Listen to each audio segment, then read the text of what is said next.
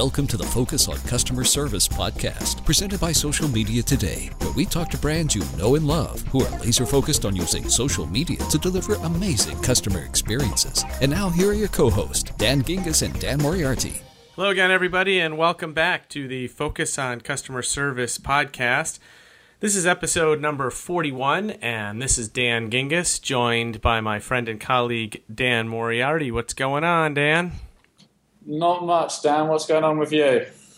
Well, I'm really excited for this podcast because this is our first government entity that we've ever featured here on the Focus on Customer Service podcast. And we've been trying to get these guys on for a while and really excited to have Jennifer Plazet, who is the Director of External Communications at TSA, also known as the Transportation Security Administration. How are you, Jennifer? Good, Dan. Thank you for having us. Well, as I said, we're really excited to have you. I think it's going to be a really interesting story. So pretty much everybody, I think, knows who the TSA is, but why don't you give us an overview anyway?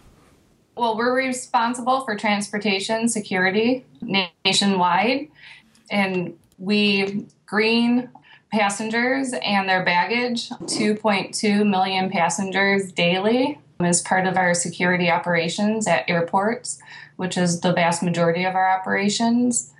We, have a variety of different parts of our mission: intermodal, trains, ports. We provide transportation security across the U.S. And before we get into what you guys are doing in social media, can you tell us a little bit about your background and how does somebody end up at the TSA? I have been in government for almost 18 years now. I came to the TSA to work in public affairs as the Director of External Communications, and I oversee several branches as far as our web, social media, our strategic communications, and now our Ask TSA branch. Cool, and obviously that's what we're primarily here to talk about tonight, Jennifer, is the Ask TSA that has emerged over the last year or so. Do you mind, for those that aren't familiar with what you guys do on social, talking a little bit about the program and how long it's been around and what platforms you guys are on? Yeah, absolutely. So we launched the Ask TSA programs in September of last year. So we're coming up on 1 year of operations. We had two of our spokespeople who, on their Twitter accounts, were engaging with passengers and helping them, providing customer service to them. And we saw that there was an audience there and appreciation for when we were there to provide guidance, clarify our policies, answer questions, resolve issues. And we really just saw that this was a win-win for TSA to be able to launch a customer care account and help passengers be less frustrated with the process and have a better overall travel experience. So I think that's really great. And I mean, if we're honest, I'm not sure that government generally is known for awesome customer service. And so I think it's really cool that you guys are taking the lead here. Are there other government organizations that are doing this as well, or are you guys one of the first? I think that we're one of the first, but I think a lot of government organizations are looking at moving into this realm. The United States Postal Service was one of the first in government as well to launch a direct social care account. So yeah, we're excited about it. We're proud of the program, and we try and work with other government agencies to help them and share some of our best practices as they look at standing up a program similar. So how are you finding consumer response so far? We couldn't be more pleased since we launched, interacting with the passengers in real time, whether it's before, during, or after their travel experience. The appreciation that we're there to listen and to try and clarify some of our policies and procedures for them. We're just really pleased with the program and how it's gone so far. So, Jennifer, I want to go back to the beginning, not quite of time, but of Ask TSA. Dan and I ask a lot of brands about, selling it in, the idea of doing social customer service well. And I'm really curious for you, when you decided, or when your department decided this is something you needed to do, what was the business case you made internally? What was the approval process like to get this launched? I imagine, again, being a government agency, it's probably pretty different from how it would be for most of the brands we've had on the show. Yes, well, I mean, we started with getting leadership buy-in that this would be a win-win for TSA. So we started with just a briefing to our leadership, and really letting them know that social media is a place we need to be to interact with passengers, to help them in real time. And we do have a call center that will answer inquiries on the phone or by email, but we wanted more of this real-time interaction with passengers. And we saw so many benefits to doing this, just to being able to have the pulse of the traveling public, and also to be able to identify trends and operational issues by hearing the concerns of the public and being able to address those. And so once you got the leadership buy-in, what was the next step you guys had to go through? So we established a pretty tight time frame for launching. We put the program together within 4 months from the time that we briefed leadership.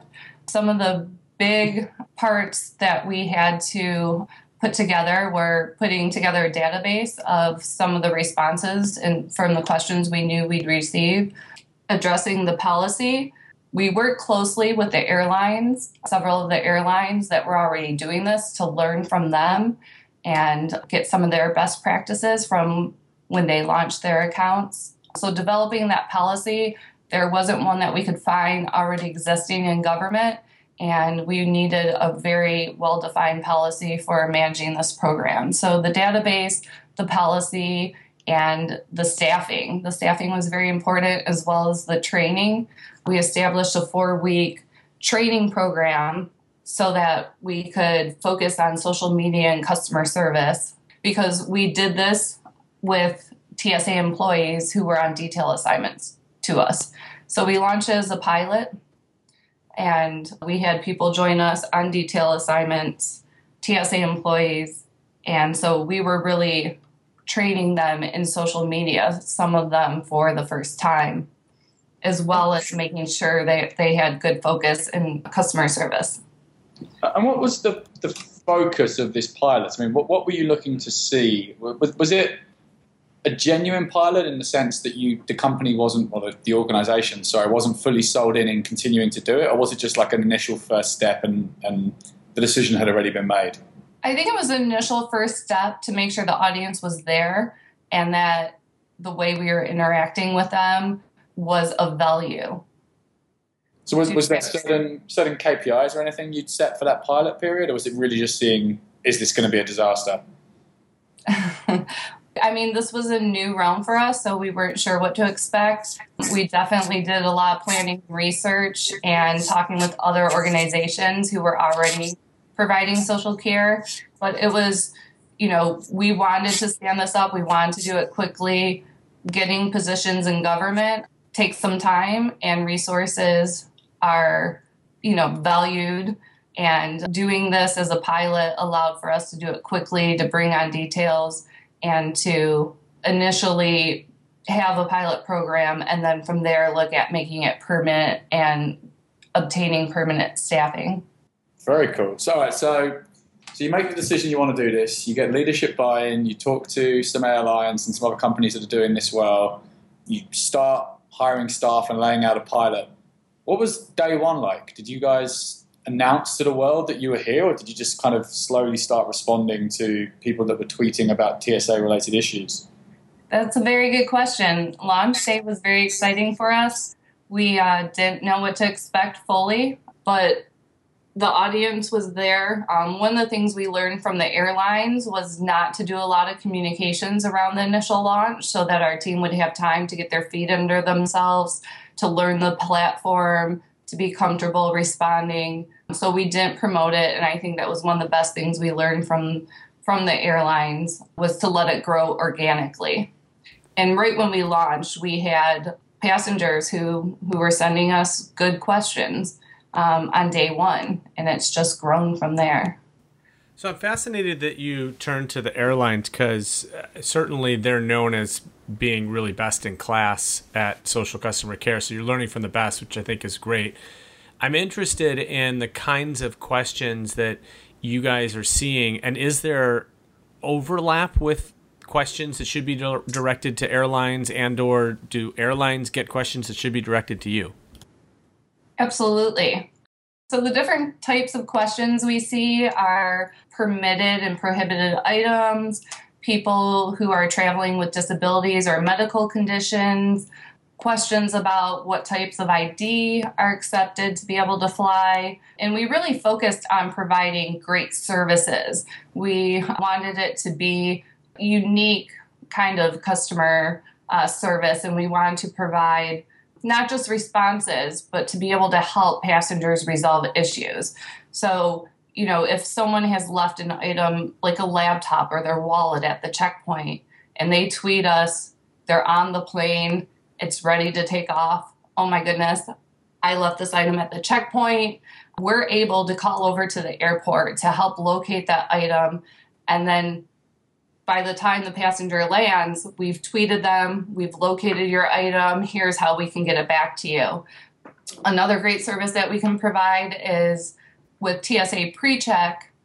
Sometimes members or people who are eligible won't see the PreCheck indicator on their boarding pass. And this happens because they don't enter their name as the same as their PreCheck application, or they enter the wrong birth date, they put the known traveler number in the redress field, and we're able to get their information, work with our secure flight team to see what the issue is, why they're not getting PreCheck, identify the issue, reach out to the airlines and have them correct it, resubmit the reservation, and then the passenger has PreCheck on their boarding pass.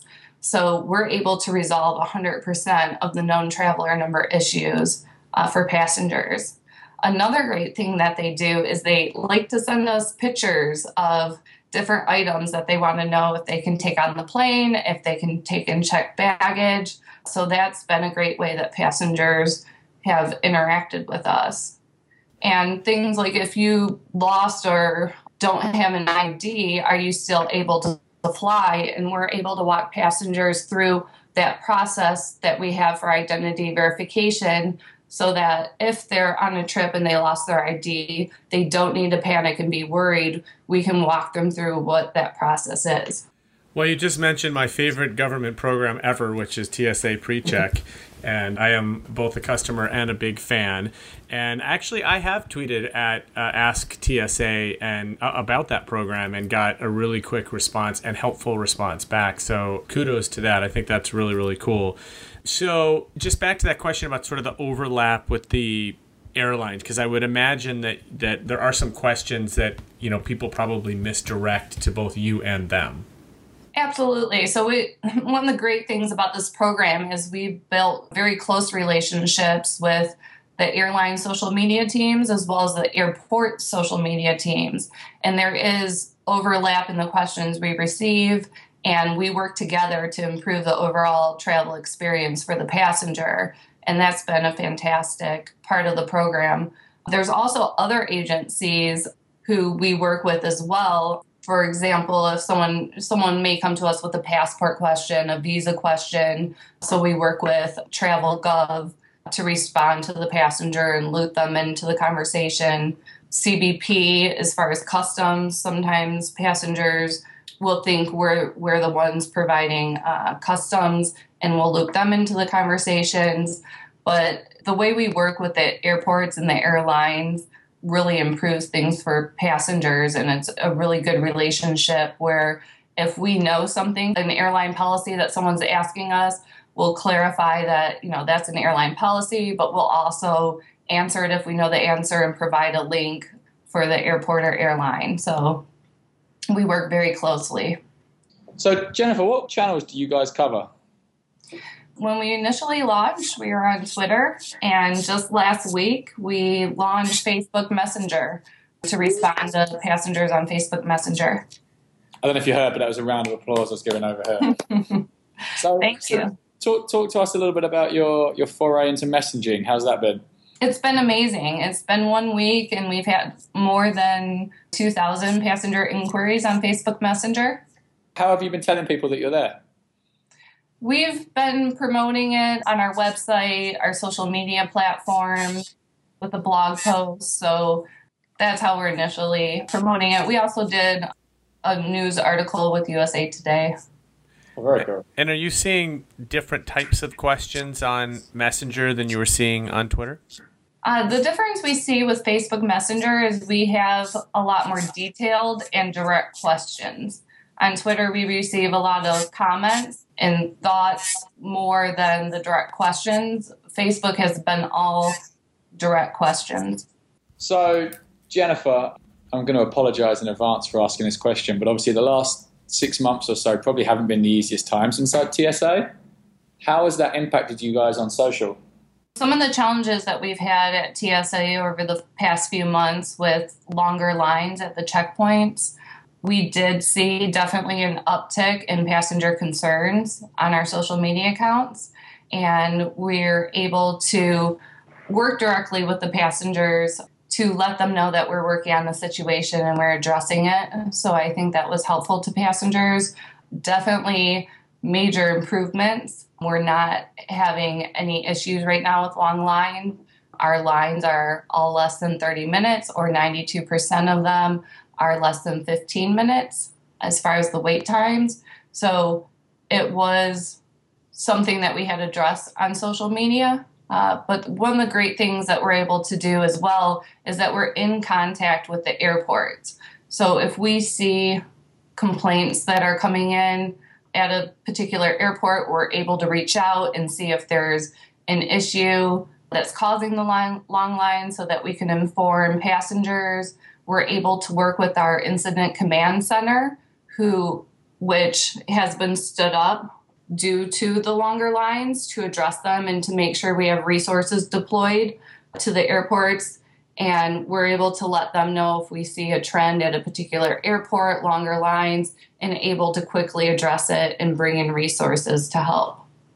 So does this affect your staffing model? Because you were saying it was hard to hire people, or it was a long process to hire people. And so when something happens and volumes go up, what do you guys have to do differently, or how do you react? Right now, we bring on additional details. So all of our employees are TSA employees, and they come from very diverse backgrounds. We have members of our team who have worked in the airport environment, and our officers who have been in the airport and interacting with passengers, and they're able to bring that expertise to our program. We have TSA employees from acquisitions and training. We've had federal air marshals who have been part of our team, people from global strategies, and they all bring this different expertise to our team and are able to help us help customers in a better way. That's really cool. I remember, we've obviously interviewed a lot of brands, and I remember early on we were interviewing a clothing brand, and the woman we were talking to was talking about how, she was a customer before she joined the company. And then Dan and I started asking that of other people, and it seemed like it was somewhat of a theme that people that get into social media, and specifically social care, usually have some sort of affinity for the brand, and that's why they want to do it. And I hadn't really thought of that from a government perspective. I think it's really neat that you're bringing in people who have other roles there, and maybe this isn't their full-time job, but they definitely bring an interesting experience and can, hopefully relate to a passenger better. Yes, we really value the expertise that our team members have brought to us. We've had people who have worked in customer service at airports, and the customer service aspect is really the heart of what we do. And our team and their diversity has been of great value to our program. Our team works at the Transportation Security Operations Center, which is the nerve center of transportation intelligence, and it provides us access to know what's going on across the nation at our airports, aware of any issues that arise. So have you started doing any sort of proactive alerts when you have issues in order to kind of stem the tide of incoming questions? Yeah, we've looked at providing travel tips or travel alerts. We've done a few. on our platform, and we're looking at doing more of that to benefit passengers as we move forward. Cool. And we always like to ask people if they can share with us a particularly memorable interaction with a customer, the one that you kind of sent to your boss saying, see, this was a great idea, or the one you put up in the bulletin board or in the break room or something like that, just because it's one that makes your day. Can you share that with us? Yeah, well, we've had a few memorable experiences with passengers. One that comes to mind is a young autistic passenger who wrote to us and said he was really excited about a trip he was going on, but the only thing holding him back was his fear of going through security at the airport.